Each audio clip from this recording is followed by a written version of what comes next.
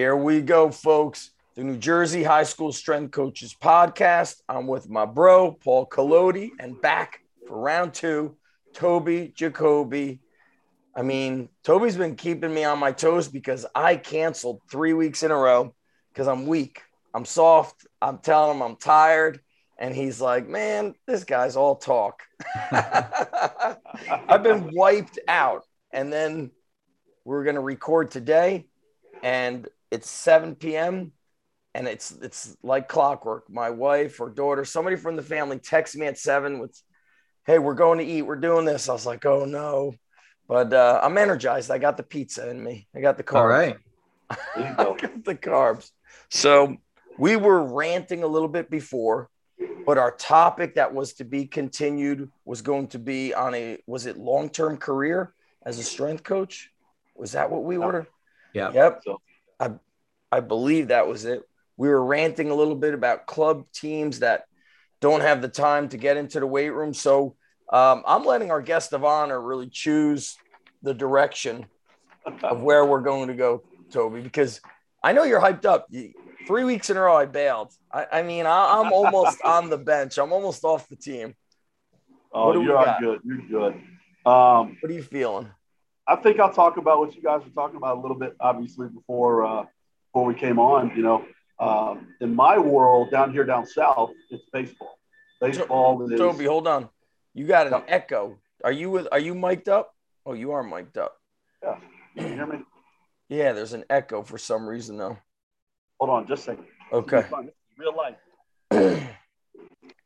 So for our coaches listening, before we recorded, we're talking, Paul and I, about the busy schedule we've got about getting teams in, and Toby's going to take it from there. How's that go? Yeah, give a sound check. Sounds good, buddy. Is that better? Yeah. Yes. Okay, good. But getting back to it, the whole club sport mentality, and that's something our world has to deal with as high school strength conditioning coaches. I don't care where you are, East Coast, West Coast, North, South. There's always going to be something that some way, shape, or form you're going to run into that. I run into it a good bit here where I'm at with baseball, and now we're starting to get a little bit better in soccer, and so I'm starting to see that. And the reality of training athletes, the way I approach it is, maybe this is my collegiate mindset is, hey, guess what? Who writes my paycheck? And at the end of the day, I'm Strong Rock strength coach. I'm not the club team strength coach. I'm not, so the way we do our programming, it ends up being, I got my soccer guys who are playing soccer. We're off season training. I've got my baseball guys who are playing fall ball guys. We're off season training, because the reality of it is they're never going to be off season. Mm-hmm. They're never going to get stronger. They're never going to have those physical adaptations that they so sorely need to be able to, I like to use the term with our kids, develop that body armor to be able to handle the wear and tear of athletics. Yeah. And so let's be honest, as high school coaches, and this is selfish maybe, but as a high school coach, I'd rather a club coach be angry with me than my baseball coach. Yeah. Oh, yeah. I'd rather a club coach of volleyball or whatever be upset with me than my coaches at Strong Rock. And so that's the approach that I take with it. I lay that out very clearly to the parents. I lay that very clearly to the athletes. Sometimes I get a little bit of pushback, and I say, okay, very simply, and I literally explain it in those terms. I'm employed by Strong Rock Christian School. So please tell me what I'm supposed to do as an employee.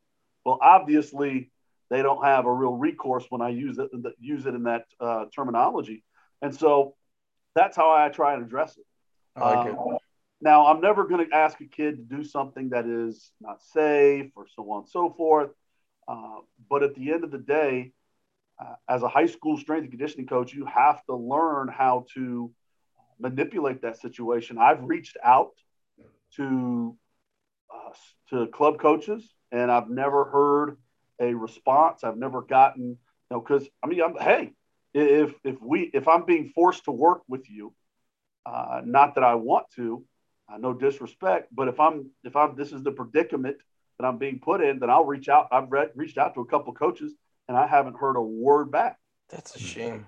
So if I'm even willing to say, okay, uh, I'll extend that olive branch, and has been thrown back in my face multiple times, then I have to address it the best way I can. Now, the good thing with our programming and how we do it, we have built-in modifications for everything that we do. You shared those training templates. It was amazing. Yeah, you're a spreadsheet master. It blows my mind. It's been a long time, and I've had a lot of work when I was actually working on it when you right before this meeting.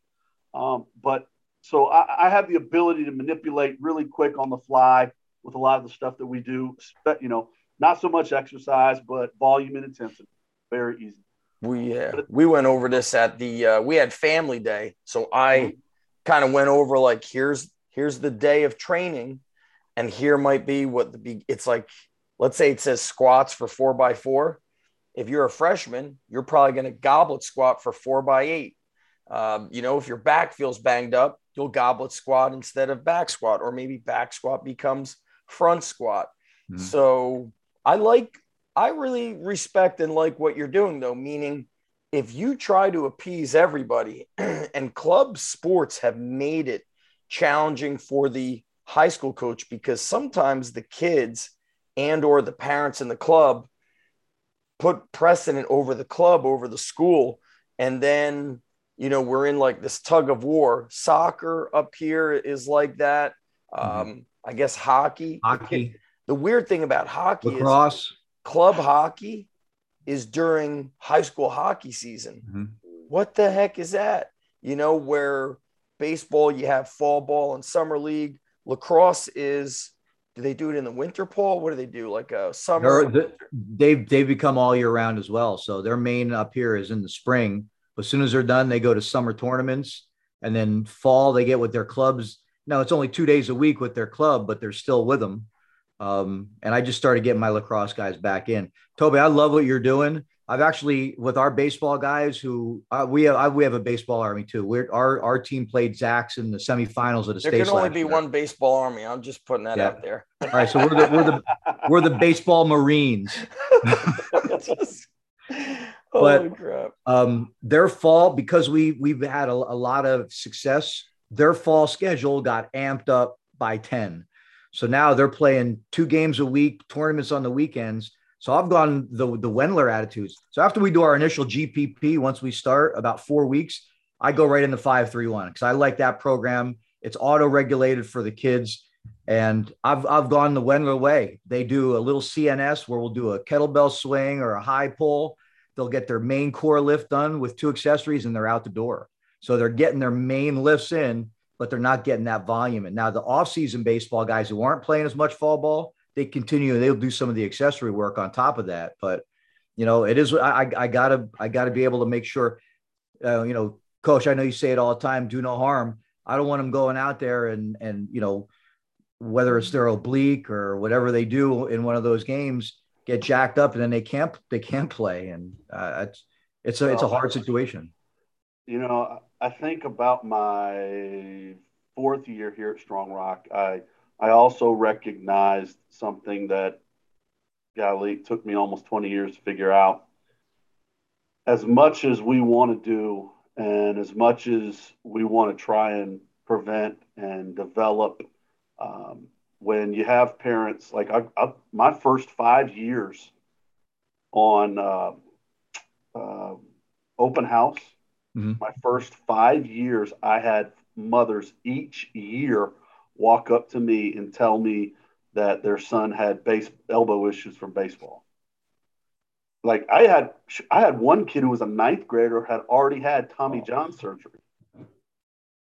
So, I learned that as much as we want to do, there's not, if they're going to fall into that culture of the travel ball and things like that, we can do what we can, but you're not going to win every battle. I had a kid, I kid you not, He was our best pitcher. He was our ace.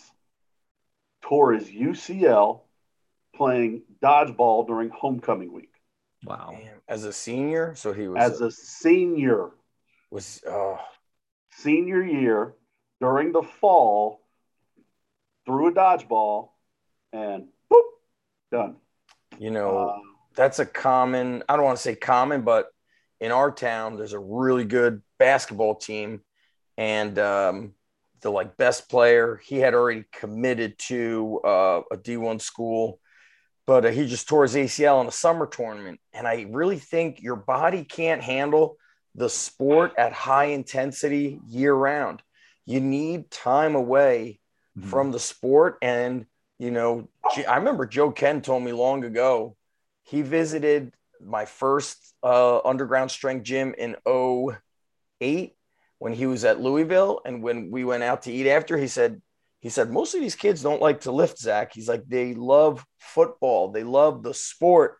Lifting is not what they love. And I was like, really? College guys don't love to lift? He said, yeah, really.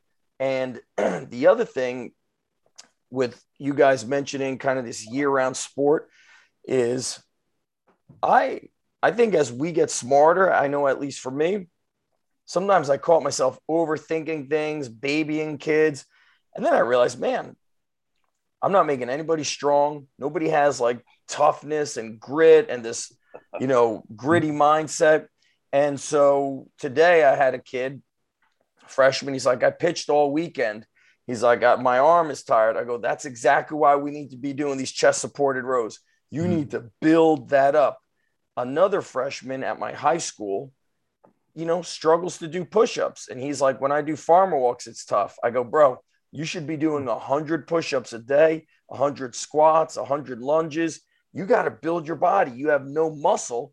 And so you play baseball, it actually hurts your body. Once the kids get more advanced, let's say baseball comes in and it says overhead dumbbell press. I'll say, like I explained this during family day, if it says 4 sets of 4 to 8 reps, dumbbell military press, I'll say if you're a pitcher or a catcher who played this weekend, that's going to become a face pull or some sort of a rowing motion instead of a press. If you did not play, then you guys just do 4 sets of 4 overhead. And then we got a real high level pitcher on our team. He goes, coach, I did 2 sets of 4 overhead. And then the other 2 sets I did face pulls. So he figured it out and did a happy medium. But I find that high school kids are resilient. We got to build them up. But like you said, be intelligent, not, don't go wild on them. But if you could, as a coach, you could easily get swayed by some of the kids and the things that you read of like, oh no, he played, like you'll turn it into you'll become like a rehab person. Overthinking. They won't even lift a weight. And I'll be like, easily. Exactly. So it's like, we got to work. The best pitcher. Got to work. We had a pitcher here a couple of years ago. He didn't go on and play college baseball just because he really didn't want to. He was tremendously intelligent, really smart, wanted to start his career and go to college. But I remember a day after he threw 93 pitches in a huge region game for us. The kid was in the weight room the very next day. We had power cleans on the schedule. He was cleaning. He was 170-pound kid. He was doing triples with 185. Great technique, drop, catching it all the way down the bottom, standing up. I mean, just beautiful. And this was one of my first years here. And I remember I posted it on our Facebook page and people loved it. I will say this. I think I want to agree with you, Zach, and one of the things you said in the fact that the high school athlete is a lot more resilient than they recognize and I think that are given credit for. Yes. From a physiological standpoint. The baseball athlete in general is an anomaly to deal with. I remember I was at Charleston Southern as the director of strength and conditioning, and I had a kid come into our program, and he was a two-way player, so played in the field, pitched some, and he came to our program, and we were training, and I think I had those kids doing floor press just to not deal with it and just to kind of keep my sanity. And the kid came up to me. He's like, I've never done a bench press in my life. I was like, what? was like, you're a Division I college baseball player. Never.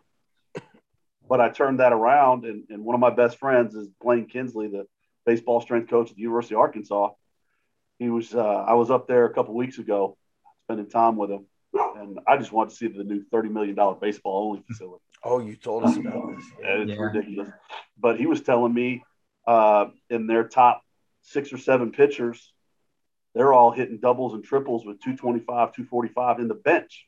Dude, strong. Bench. I gotta say that, and you're talking those guys, and I saw it firsthand, throwing 93, 94, 97. You know, they got a couple of kids that throw over 100. It's because they're freaking strong. Strong. Check this out. You don't think those ligaments and tendons are strong and have good tensile strength and everything else? I mean, no doubt. Yeah, they're not going crazy. They're not bouncing it off. I see how you guys do it. You do it the right way. They do it the right way. You pause bench, right? Strong. Oh, but you're saying at the college. So, he stole that. He told me, he's like, I love that idea. I'm stealing it from you. I was like, okay. Yeah, dude.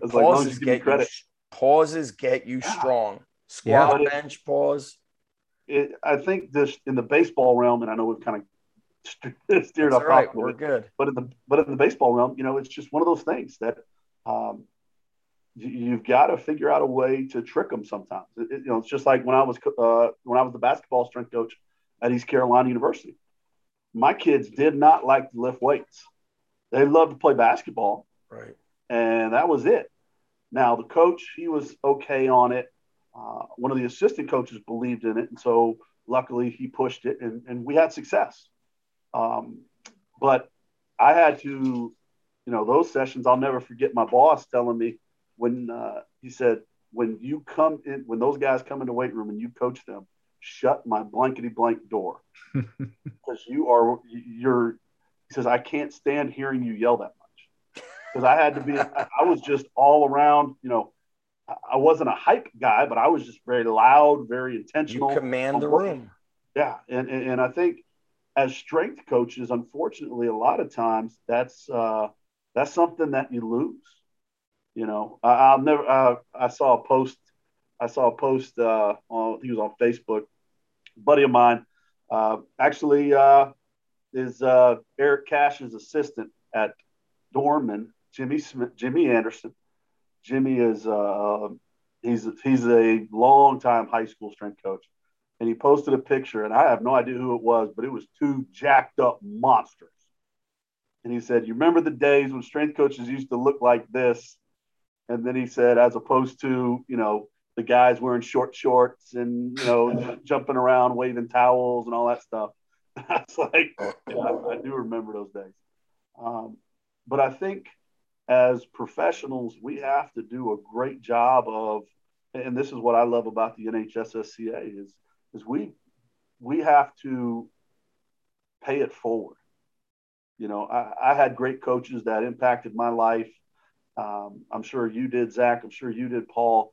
Oh, yeah. Because 9 times out of 10, actually 99 million times out of 10, you don't get in this profession if you did.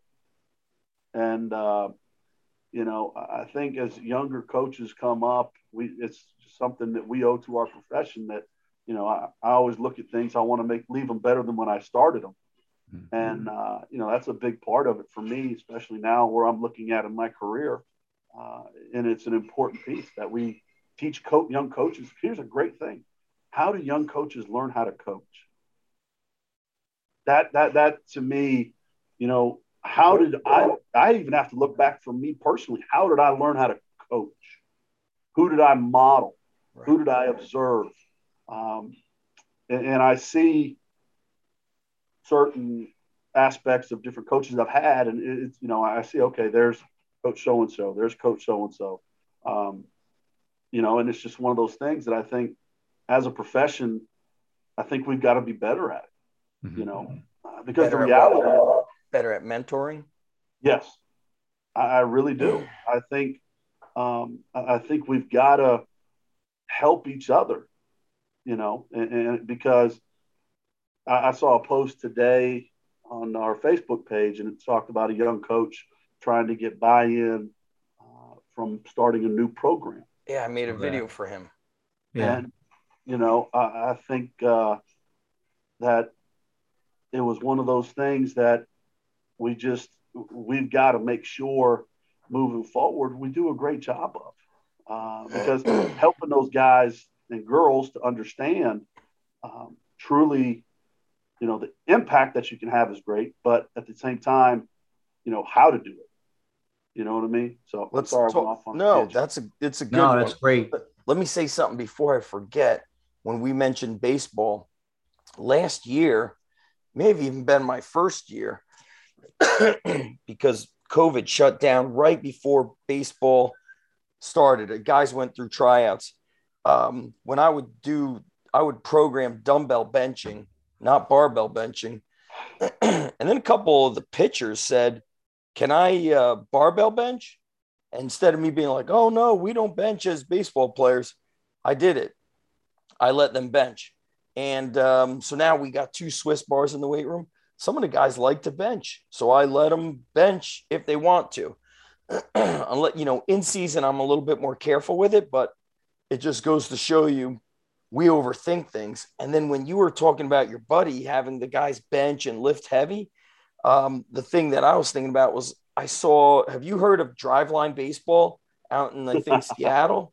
Yes, They're I like have. the West Side Barbell of baseball. Those guys don't use any Swiss bars or safety squat bars. You see them doing max bench, 1 rep max squat, and their founder is the pitching coach for the Cincinnati Reds, and Yep. they were fine with it. So it goes to show you that sometimes we overthink things, but certainly some baseball players will not be best suited for squatting. I trained a pitcher, and when he squatted, he had that whole hip shift. So I said, you know what we're going to do? Unilateral work and offset kettlebell squats instead of loading your spine and getting your hip all kicked out. So, but let's touch on that culture question. I replied in the Facebook group with a video, and I responded with more stuff. And the stuff that I actually forgot to put in the video, I think was more important, which was basically connection with the kids. This year, I've been to most of the football games. Our like cheering squad goes nuts when they see me. The kids are so grateful, and I didn't know. I knew I was missing out. I'd have to leave the high school, run my own gym, leave the high school, pick up my kids. This year, I took myself off my own schedule a bit. I made it on Monday to girls field hockey, which I don't even train, but some of those girls play lacrosse. And I made it to girls soccer. I've made it to a few girls soccer games. And by doing that, it's like they realize how much I care. And I got to tell you, when I watch these kids play, I feel like I'm watching my own children. Yeah. It's like you just love to see them succeed. When they don't win, it hurts you, it hurts you also. But that was the one thing I forgot to put in my video answer to that coach. Was I was talking about the wristbands, the t-shirts. I was talking about getting kids to help one another, to coach one another. But then I realized, man, it's the connection I've made with these kids when I talk to them about stuff that doesn't have anything to do with football, soccer, and yeah, that's the special stuff. So if this coach could get to this game, that game, the kids will love it. Or during lunchtime, go walk to the cafeteria, check in on the kids, see what they're eating, laugh a little bit. I don't know why it's so simple, yet it's so powerful. They love it. So, Toby, what do you do? Because you're tied up, very busy during the day. Your strength and conditioning is during the day, where Paul and I are after school. So we have kind of little, I guess, flexibility during the day to connect with them outside of the weight room. The connection piece is a huge part. It's definitely something as I've gotten older, I realized I probably missed on a large scale. I did it individually. I probably was a lot more strategic, maybe, or just a little bit more selective when I was younger as a coach. And as a wiser coach, I figured out it has to be more global within my teams and my athletes and my kids. The number one thing I think that the way you connect with them is to get to know them just on just a different level. one thing that I do with our kids is I have them fill out a questionnaire. I stole this, I think, from Garrett Keith. Is I have them fill out a questionnaire at the beginning of the year, and then it's what are your goals? What do you want to bench, squat, clean, blah blah blah, all that stuff. Which yes, it is important, but I put in there, what's your favorite food? What's your favorite sports team? And try and learn, every single day connect with at least one kid about something different than strength and conditioning. I think them seeing you at the games is vitally important. The other thing that I think that has really helped us with a lot of the things that we do is the things that, the social media aspect and the promotion of our kids, doing the lifters of the week. One of the things I did with our parents this year is I called every single one of my parents. Okay. Now in my world, that's only 150 kids through the high school and middle school. But my principal told us, the way I understood his directions at least, and I called every single one of them. And I just said, hey, I'm excited about having so-and-so in the class this year. If you ever have any questions, comments, or concerns, please let me know. It helped me learn about my kids. I had one parent say, thank you for reaching out. I'm sitting here in the hospital with my husband. Oh, crap. And so I just, started talking to her, and I literally prayed with her on the phone. The husband had a heart attack, and nobody at the school knew. And I was literally that first person. So, just doing things like that, just making sure you're checking up on them here and there. When we went through the whole COVID thing, that obviously we developed a very good online presence as far as connections with them. I think a big part of it is meeting where they're at. Is that why you started the Facebook group, Coach, or was that before COVID? No, that was what, why I started I kid you not, I got some funny stories about Facebook. I started the Facebook group to realistically help with our renovations. Of the weight room? Yeah. Are you in the Facebook group, Paul? Toby's school's strength and conditioning Facebook group? I don't know. Let me check. He's got I think I am. Yeah, I think you are. Yeah. But I was just wondering why you used Facebook and not Instagram. I guess Facebook is more the adults. Facebook's their mom and dad. And if I'm going after mom and dad, at that time who was trying to raise money, where am I going to start? But two, one thing I firmly believe in, you can be Tommy Moffitt, Louis Simmons, Alvin Roy. I don't necessarily believe that Boyd Epley started strength conditioning. That's a whole other conversation. You can be all those guys combined into one and do an unbelievable job training kids during the day, creating culture. But everything that you do as a coach can be torn apart by a 15-minute conversation at home. So if mom and dad don't believe in what you do or are not have a little bit of understanding, then as a high school strength coach with culture, you're never going to win. Mm-hmm. So I've really made that point to use Facebook as a weapon for me for the parents. And the funny thing was, after my first year of doing it, I'm sitting there at the end of the year, and my principal brings it up in my year-end review. And she just said, hey, we absolutely love how you're highlighting the kids on social media. Our parents love it. Our administration loves it. I was like, okay, great. And so, I've continued to do that. Now we've added Twitter and Instagram over the course of the years. And you're right, Paul, the kids are on Instagram significantly more, a little bit on Twitter.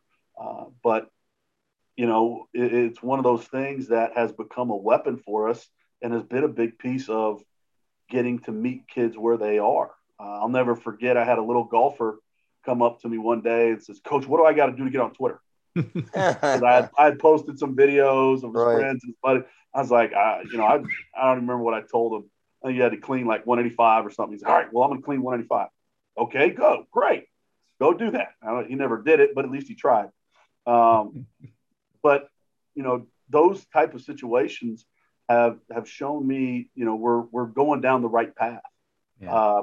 I'll tell you this too. one thing that's helped with social media and things like that, that's helped me professionally, is I was sitting in my CEO's office one day, and we typically talk. I go into his office probably 2 to 3 times a week and have conversation just to talk. And we were talking, and I said, yeah, so-and-so's coming to visit today. And the week before, so another people had come to visit. And he looks at me, he's like, Toby, no disrespect, our athletic teams aren't very good. Why the heck are these people coming here to watch you? And I said, I'll be honest with you a lot. I said, we have an unbelievable math department. We have an unbelievable English department. Nobody's coming to watch them do what they do. But you have all these other schools, significantly bigger schools than what we are, coming to visit. And I said, well, honestly, a lot of it is what we do from a social media standpoint, where people really like what we do.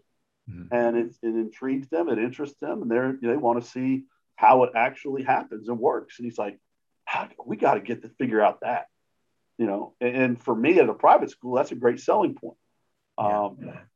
The last thing I'll say too is, we're going back to that connection piece. Something I started when I was at Western Carolina. I did it at Kent State. No, I didn't do it at Kent State, but I did it at Charleston Southern a ton. I never had a chance to do it at East Carolina, but I've done it here a ton. Is I cook for my kids. Oh, you said this last time.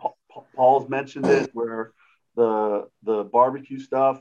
I mean, those things have become kind of legendary within our teams, and they absolutely positively love it. And it's just one of those things that, I'll spend a couple $100 to make sure my kids really have a great time. We got a pool. They love the pool. And, that's kind of taken on a life of its own. At your house? Oh yeah. My pool is, you want to talk about water all over the place, and I'm wondering if that thing's going to break because it's an above ground pool. It is what it is. You get a bunch of boys in there playing pool basketball, but it's those kind of things where they can see you outside of the weight room. They see you differently. And you're right. Seeing them at their athletic events goes a long way. But I think being a culture part of the high school realm, the parents play a huge piece in it. They really, really do. And I think if you can get the parents, you'll get the kids. And right. That's not a typical answer. Mm-hmm. But let's be honest, from an early age up until they get out of high school, who's really the one saying, all right, you got to go to school? Parents. Mom and dad. Yeah. Who's the one who gets them to the weight room? Yeah, Mom and dad. Yeah, they drive them. I lose my mind coaching in college because the kid wasn't on time. I can't do that in high school. Correct. Not the kid's fault. Right. It's so you have to understand that dynamic and start educating the parents. Attack the parents. That's huge, Toby, because sometimes kids will be late, and I tell kids, guys, when I'm late taking my son somewhere, it's because he wasn't organized. So I know it ain't mom and dad's fault all the time. You guys maybe, right. I tell them, don't spring up. You need a ride 2 minutes before, Sunday night or 2 nights before, you let mom and dad know, or whoever you live with, your schedule. Well, Paul, what about you? What do you do? Culture it's a big umbrella term, but man, you got a pumping program, and it's not so easy. I struggled for a while. Now I'm getting like I need to be cloned. I keep saying, what do you feel is your strong suit that builds the culture at your school? It's got to be community based. Toby said it before.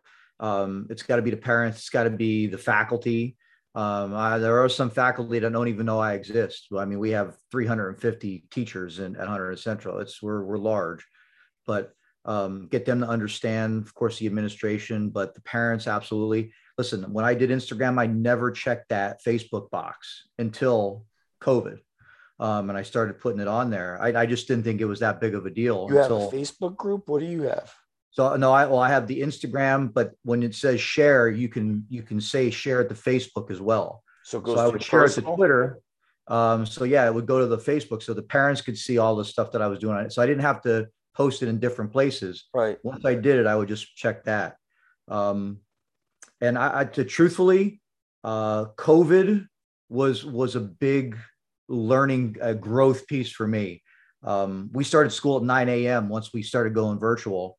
And I said, you know what? Every morning I'm going to get up at 7:30. I'm going to start a workout. I did a live workout every single day of COVID. Started at 8:15. We went to 8:45. And I told the kids, I said, what better way to get ready for class than to get up, get energized, and get ready to go. And so 8:15 every day from March 16th until we graduated on June 21st. Every Monday through Friday, I did a live Instagram workout, and I posted it on like body weight dumbbell. And it was in my living room. Oh, it was body weight. It was towel isometric.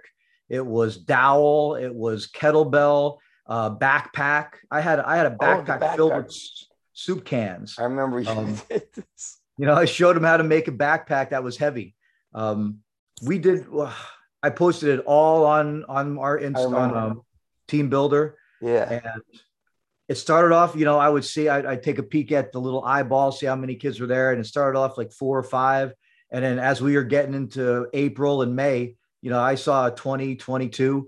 And my Poconos were texting me and saying, I got my kids doing it up here. I'm good friends with the Delsey athletic trainer down there. I invited Delsey, the whole school, to join in with us. I gave him my Instagram account, and I got in good shape. It got me up every day, got me motivated. Yes.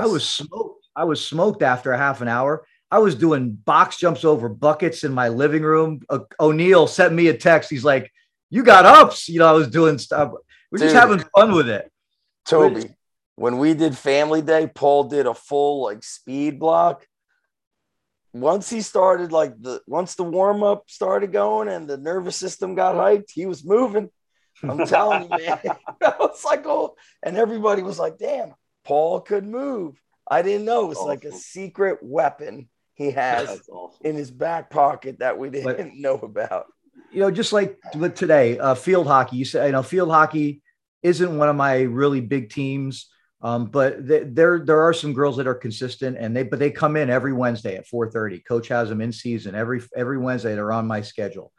And we had a Thursday game coming up, and it was a team we hadn't beaten in a while. I said, you know what? It's time to beat this team. I was just at Wendy's the other day, and they're giving away Frosties for $1. I'm going to buy coupons. You guys beat them. Everybody's getting a Frosty. I gave away 30 Frosty coupons today. They won. And they were posted on Instagram, Frosties. And I gave them out today. And, you know, it was a fun day. You know, I played the Rocky song as I came out of my office with the coupons. It has to be fun. It's so serious. And look, I was too serious when I got there. I mean, I was crazy serious. But you know what? It did set a tone. It set a standard. But then as they start kind of like doing the work that's the right stuff, then you show a little bit of your soft side, and then you know you don't let them get too much of the soft side if they need like to get reeled in. You know, today I taught freshmen the first time ever how to bench, how to trap bar deadlift. Everything's going good, don't miss. How if it's easy and you know we're doing 5s, feel like you get 8. How much weight you add? 5. Oh, a couple of kids don't listen. Somebody got pinned under a bar. I blew the whistle. Said you blew it.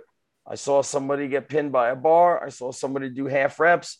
I go, is that what we do? I go, do you get 3 points when you run halfway down the football field? I go, we don't do that. I go, strip it down. You get to finish with farmer walks and curls. I go, you guys got to listen to me. Mm-hmm. You got to, you know, I told you how much weight to add. And so it was fun. Then I kind of pulled the plug a little bit, but they still got to finish with their curls. And then they know, hey, man, coach. And then I also had to tell them, don't get emotional when I coach you hard. If I'm telling you to touch the bar to your chest, don't get upset. I said, are we the Housewives of New Jersey? We are not. That's what I told them. They're like, no, coach, we are not. I said, we ain't got no time for drama here. So should we go next time into the career talk, or should we give like a little tidbit on that? Zach, I got a question. So since you said bar to chest, I've been to ask Coach Jacoby this for years. Sternum. What made you go to the pause? Because after listening to you, I started that with my freshmen, and I got to tell you, the way we do things on the bench for them is night and day now. They're so much better. And what made you start with that? A couple of reasons. Coaching in college, you see obscene amounts of shoulder injuries all over the place, and it doesn't matter if it was sport, football, baseball, even some basketballs from time to time. So I had that in the back of my mind, and when I came to Strong Rock, I said, okay, I'm going to evaluate things. When I came to Strong Rock, we had an obscene amount of injuries from top to bottom. Mm-hmm. And so one of the big ones was shoulder injuries. And so I said, all right, let's evaluate things. Let's see. And so I watched them how they benched, and it was straight, what most people would think: bring the bar out, bounce it off your chest, catch it. Plus two, honestly, the equipment that we had at the time was somewhat suspect as far as what I felt comfortable with from a lifting standpoint. When I would see, basically a kid would drive his shoulder blade and do a good job of driving the shoulder blades into the bench. Problem is the hips would come up and the bench would come up with them sometimes. Oh. So I was like, oh, crap. And so I didn't have a bunch of benches to utilize. And again, we were planning to make some renovations. And so I'm thinking of all these things. And so I said, okay, how can we do this safely? And so I started thinking about how is the best way to assess true upper body strength. Well, my powerlifting background was bench, and it's going to be a safer move. It's a safer movement because you're controlling the eccentric. You're getting that eccentric load, which we all forget about in any form method. Some ideals of Cal Dietz and triphasic and all that kind of stuff. So I'm loading it eccentrically. I'm controlling it at the chest, and then I am exploding it concentrically, which I believe has a better carryover to sport on top of being safer. And so when I started looking at all those things, I was like, to me, this just makes sense. It really seems like a no-brainer. Are our bench press numbers going to go down as far as what we could bench press? Yeah, because I'm not bouncing it off my chest and hips flying up off the bench, and it's just going to be a safer movement. So really that was the reasoning behind it, was safety and what is best for our sport. And, and it's kind of worked out really, really, really well. So the shoulder injuries have decreased significantly. The ones that we suffer now are not anything other, basically right now we got labrums, and unless I can stop externally rotating, which we don't do pretty much at all in the weight room, I can't teach a kid to tackle with his arm way behind. Part of it. So we've been able to, a lot of the AC separations that we had, knock on wood, are non-existent. But, it's just one of those things that I evaluated our program. I looked at it from the sense of, don't do what I like to do. Don't do what I've always done. Do what's best for my kids and my situation. It's the same principle. That's the golden rule. Yeah. Behind why I left, I don't back squat anymore. You said you front squat with the kids. Yeah, we front squat. And I love back squatting. I'm, again, powerlifting background, I love the back squat. But when I looked at all the things that I saw, for me, the front squat just made more sense. So you could, how you mentioned the pause, I like to have some variety to the lifts. So for our coaches listening, if you feel like you're overdoing, we back squat, we front squat, well, do a 3-week cycle of a pause back squat, do a 3-week cycle of a pause front squat. And you could do, hey, we're going to do a 2-count pause in the bottom. Last rep is always a 5-count pause. That could change. You're starting to implement a little bit of variety. I kind of, like Matt Wenning has said, he implements a conjugate approach to exercise selection, but a linear approach to progression. So he changes, the bars and the variation. And then same thing with the floor press. We could still pause on in the floor. So I agree with that. The pause makes you strong. I started implementing pause work like in my mid 30s after hanging out with Travis Mash a lot. He was implementing a lot of that stuff. It's funny how a lot of stuff I learned later, just getting around other coaches. I didn't start doing cleans until I met Travis. He did a seminar at my gym. And that's why I always tell kids, if a guy who's 36, training 23 years, who's very tight, can learn to clean, you can do it as a kid. Mm-hmm. So Paul, what do you, you're all pause bench now instead of a touch? Not all. I started with the freshmen. So our freshmen come in and they do like a modified 1x20 where we do a lot of different exercises. They do a lot of reps. They get really good at them. And our kids were doing a good job with the dumbbells and doing things. I said, you know what? I'm going to give the bench a go today. And I took Toby's, idea, and I said, here's what's going to happen. Put the bar down right here where I showed him where the bar's got to hit. I want you to feel that spot. I want you to go down, hit that spot, and keep the bar there for 1 second before you go up. So bar path, it gave them an idea where it had to hit every time. And they weren't bouncing it. They were going down, touching, holding, and going back up again. And wow. I mean, at the end of the day, I looked at myself in the mirror. I said, that was a great day. Freshmen sometimes can get a little giddy and crazy when you start giving them new things. Man, they crushed it. And that's the only way I bench with them right now. Everything's fun. You brought up a great point. And from a technical standpoint, I think the pause does an unbelievable job of reinforcing bar path. Mm-hmm. That's the one thing that I've noticed with our kids that I coach it, and it's a big coaching cue. But honestly, it's just more of a reminder for them. I don't have, for the most part, most of our kids' bar paths usually are straight down, straight up, so I think that's a great benefit of it. I like it. I was thinking of this. I know we always say we're done, but I had just the freshman football players in, and I'm sure you guys have seen this, but my numbers are so big. This kid still can't lunge. He struggles to do a bodyweight squat. He can't do one inverted row. He could dumbbell bench. He can overhead press, but he cannot move his body. Is he better than what he was in July? Absolutely. But honestly, a kid like that, I would not be opposed to putting him on a bodybuilding machine training program to build muscle, leg extension, leg curl, even a leg press to get his legs, he just can't in the group setting. If I could train this kid one-on-one, but I can't, I got like 40 something freshmen, I remember Mark Bell telling me years ago, like a guy showed up, his gym is free, and the guy had just zero muscle tone. He's like, dude, you actually just need to go to like a gym. And for the next like 5 months, just do every machine and do 5 sets of 10, like get on every machine and learn how to like hold your body, seated cable row, lat pull down, hammer strength, chest press.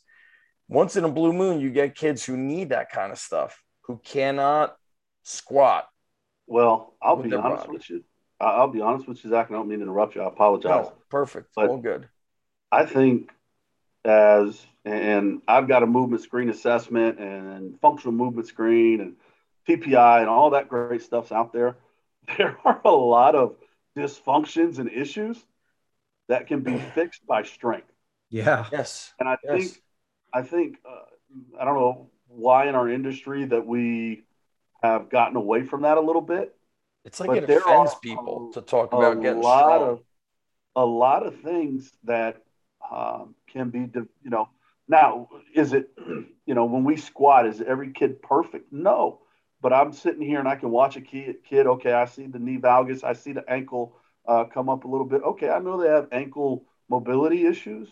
And, I guess I go against the old, was it Greg Cook, load dysfunction?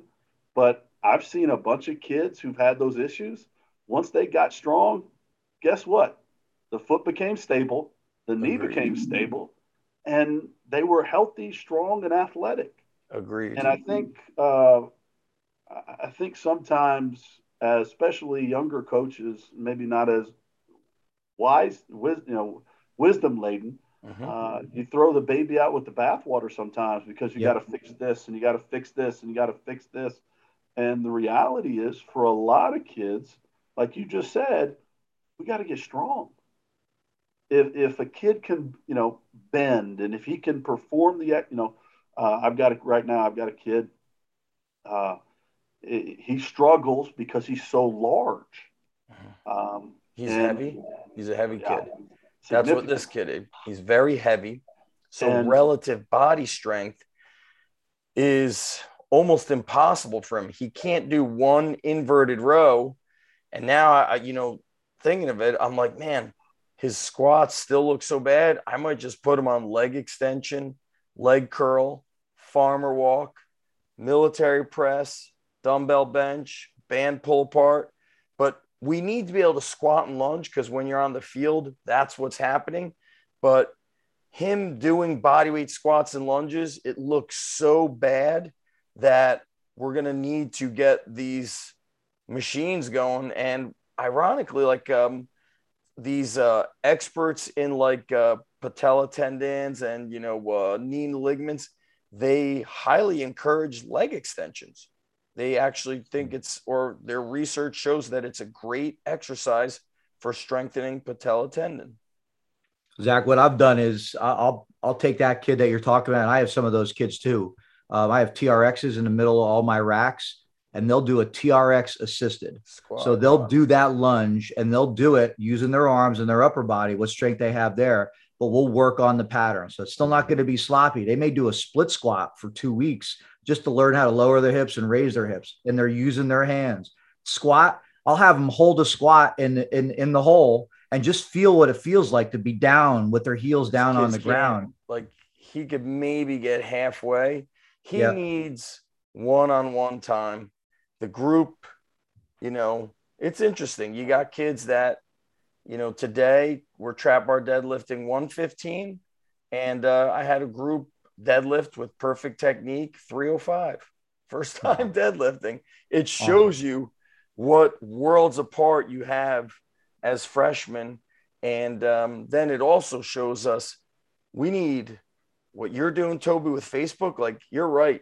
We need the parents involved because those kids need to get essentially intercepted early with being active.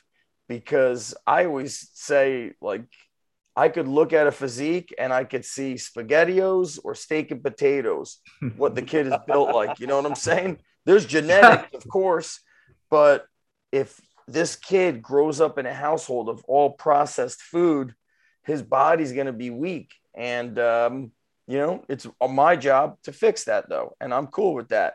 But, yeah, man, there's a lot of stuff that goes on in there. And I'd say you were mentioning like having that wisdom and that experience. In my early days of a strength coach, like, you're the Antichrist if you're touching a machine, God forbid. Or if you weren't on a BOSU ball, you're an idiot. And it's just interesting how things have gone. But the answer of, getting strong. And let's close with this, guys. I was speaking with Marty Gallagher today, so I want to recommend his book. It's one of my favorites, The Purposeful Primitive. Have you read that book, Toby? No. Oh my dude. I read the book when it first came out and was so blown away and inspired by the different stories and the different training methods of each different powerlifter or bodybuilder. And The Purposeful Primitive is like a book I wish I had when I was a teenager. When I was a teenager, I was reading, Robert Kennedy's Maxi Cut Legs and, all this stuff. But that book, as a strength coach, you should be reading that. I've got a lot of books on my desk. You have to read Purposeful Primitive. Of course, I love that book, Jumping Ability. Louis Simmons always talks about jumping ability for all athletes. I like a lot of Pavel's books. The book he did with Dan John called Easy Strength, tremendous. Encyclopedia of Underground Strength. Let Got me it. You got it. Josh Bryant has a lot of awesome books, the Jailhouse Strong stuff. Plus, he has books before that. I've got one there. It's called Built to the Hilt. I love that book. And I have Cal Dietz's stuff bookmarked on my computer. I don't know how many people are going to grasp it right away, so you got to really dig in to his information. He has a gazillion free videos for people. Anything by Charlie Francis, The System with Johnny Parker, Al Miller. I think even Arnold Schwarzenegger's Encyclopedia of Modern Bodybuilding is an important. I've used, if you want to talk about a reference and an idea book, I have used that a ton of times throughout my career. Yeah. Just looking at, okay, I know I want to address this. Give me, just from an idea standpoint, I've used that a ton. You also, what's interesting is we mentioned getting strong. A lot of the kids of this era, because they're not growing up doing push-ups and all that stuff on their own, you need to implement bodybuilding stuff. I want to I'm giving myself a plug on this, but on my YouTube, I partnered with Play on this. I did a series of, I think we got like 20 something videos called Iron Roots, where I've watched them. Cool. I reviewed an old book or an old training method. And then the last 6 or 8 videos, I interviewed Jan Dellinger, who is the last living employee who worked with Bob Hoffman, founder of York Barbell, and John Grimmick. So those older books, ironically, even college strength coaches don't know a lot of this stuff. One guy was at a pretty big Division I school for football, he's like, I never heard of these people that you're talking about. And I think it's important to learn from them, because you learn this. It could be something simple. It could be something kind of eccentric. So it's called Iron Roots. It's a playlist on my YouTube channel. Paul, what do you got for book recommendations? I mean, we're killing it. We're already an hour in. We might as well do the food and movie recommendations after the book. So what do you got on books? I got one that I just started, dinosaur training. Oh, yes. I reviewed that on Iron Roots. Yeah. So I just started that, and it's interesting. I mean, he's not a strength coach. He's not anything. He just was a lifter. He's an attorney. Yeah. By the way, in the early 2000s, 2007, when I opened my first gym, a guy that was like trained under Dr. Ken Leisner, he showed up at my gym, and guy was a football coach, was going to get drafted into the NFL, but instead became a pastor. He came in front of my gym with a shopping bag. He had VHS tapes of dinosaur training, VHS tapes of Dr. Ken Leisner. He gave me the Dino Training Files, which was a monthly newsletter from Brooks Kubik. So I reviewed that stuff. And Brooks Kubik wrote that book in the late 90s. Although I think the strongman stuff was really brought forth with, I think Dr. Ken brought a lot of it forth into athletics, in the 80s. I've got a video of him. I got to share it with you guys. I don't know if you saw it. Don't give me any more, because I just started reading it. So okay. I want to get into it. No more. So Toby, what about you? What kind of book you feel, or books you really love? I love speed. I'm reading the Michael Yes's Explosive Running right now. I think I enjoyed that. Again, I'm with you on anything by Charlie Francis. Definitely love Speed Trap. Yes, I have it. Great go-to. Again, powerlifting background. Love Louis Simmons. Anything I can get. Westside Book of Methods. It's right under the computer. I love that book. Yeah, I've got. Here you go. There's a shameless plug. I love that. I love that. I got. From a career standpoint, I had a chance to hang out with him in Colorado, speaking at a clinic. And Kurt Hester, Rants of a Madman Strength Conditioning Coach. That book, I want to read that one. That's something that is entertaining. It's a must-read book. I did not think he was going to get so much into the career side of things. That if you're a strength coach, you must read it. I just texted with Kurt yesterday, doing some research. Paul and I are going to speak at the New Jersey Athletic Directors Conference. he, is super smart, but he also stands his ground. He understands how to navigate communication with athlete, sport coach, administration, and not get swayed to, he's really, and he's so busy coaching, he doesn't do this kind of stuff. But that is a man to learn from. I definitely would say Weight Room Wisdom. I think that's the name of it. By Ronnie McKeefrey. I really enjoyed that, again, from another career aspect. I thought that was pretty cool, seeing the people who have been through it. Obviously, CEO, strength coach. I wish I'd have had that as a younger coach, for sure. And then I try and get as much stuff. Again, I allude to a comment I made earlier, as much stuff as I can from Alvin Roy. What did he write? I mean, you're right. The first, he was early 60s. Yeah, maybe 50s. 50s. From Alabama? He was at Alabama. His fame is LSU, Alabama, I think.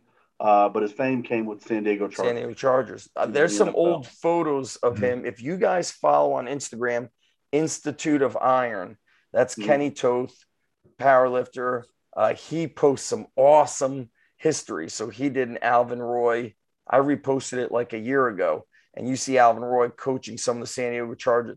They're like deadlifting and power cleaning outside. You see the thick, the deep dish plates. But, too, books are all great, and I enjoy reading. But it's just really opportunities like this, just getting to talk to different coaches.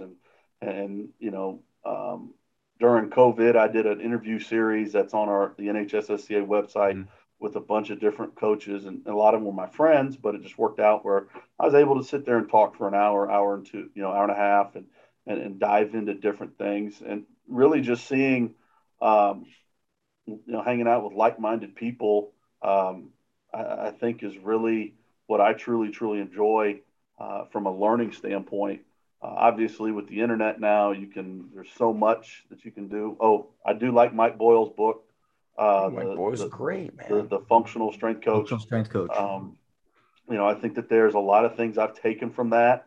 It's made me evaluate what we do.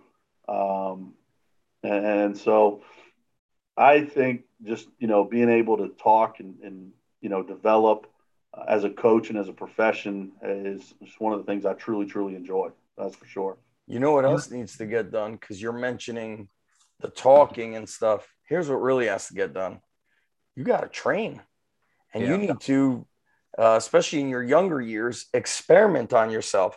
Hey, what's it feel like to go through a cycle of 20 rep squats? Can I incorporate high intensity training in any aspect? Let me go through, 3 months of triphasic. Yeah, you're 20 years old. You're 25 years old. You should be experimenting on yourself. Let me go and spend 4 days at Westside Barbell. Let me go and attend a, Purposeful Primitive seminar with Marty Gallagher and Jim Steele. You go and train and get under the bar. You have to get your hands dirty, so to speak, or you'll never, if you're programming something that you never did and really went through, it's, it's going to go over your head. So what were you going to say, Paul? You got a book, a movie? Yeah, I was going to give, and this is, I've read this twice, and you guys, everybody knows John Gordon, author. This is his brother, Dave. It's a book called Take It Personally. I just read it for the second time. It's a storybook. It's kind of like Martin Rooney's book. It tells a story. And Toby, you were talking about how some of these young coaches can learn how to coach and brand themselves. This book is unbelievable. I'm ordering it now. That's it. You mentioned it. I'm going on Amazon. It's he's actually, I read it the first time and I enjoyed it so much. I sent him an Instagram message. I said, I'm going to buy your book. I'm going to give it to my Iron Red Devils at the end of the year. He goes, what's it called? TIP, TIP, just TIP. Yep. Dave Gordon. He's on the 25th. He's meeting with my Iron Red Devils. They're all at college now, but we're going to do a Zoom meeting and he's going to talk to them about the book and what it means to him. And It's take it personally. It's not about getting, it's about giving. And take personally what you do every day. So give more than you get. And if your tip jar is full at the end of the day, that means you did a pretty good job of that. So I like that idea. It's not. Oh, here we go. It's a audio. You got it as a physical book? Yeah, it's $19. It was but it's a story. I mean, I read it in 3 days. I mean, and I'm not the best reader. I boom, sucked that one up. It's yeah. COVID's done a lot for me personally. It really has. Being locked in this office for a week and a half. Oh yeah, I'm trying to get. All right, I see it. But yeah, it's a tip jar. It says just TIP. Kindle. It's only hardcover, no soft cover. Yeah. Here we go. Look, I love this, guys. I'm buying it used for $8. There you go. I love that you could do that. That may have been the one I lost because I lost my first one. Yeah, it says somewhere in Hunterdon County. All right, there we go. $8.29. So I'm really, here I am reading, but I'm training 5 days a week. I'm figuring things out with training, and there's a lot of stuff that I think the internet, because information is so easy, stuff like this in my early 2000s, I had to pay to get an audio CD of somebody interviewing Mike Boyle. Mm-hmm. I had to pay. Ryan Lee had a monthly CD that would get mailed, and I would burn through those CDs. I mean, I'd play them a gazillion times, and I purchased everything Ryan Lee put out, every business, every training, every membership site. And that kind of, I don't want to say I was addicted. I was just so committed to the craft and so hungry. And you got to be hungry if you're a coach, or you will never be great. And let me tell you something. I've been doing this for a while.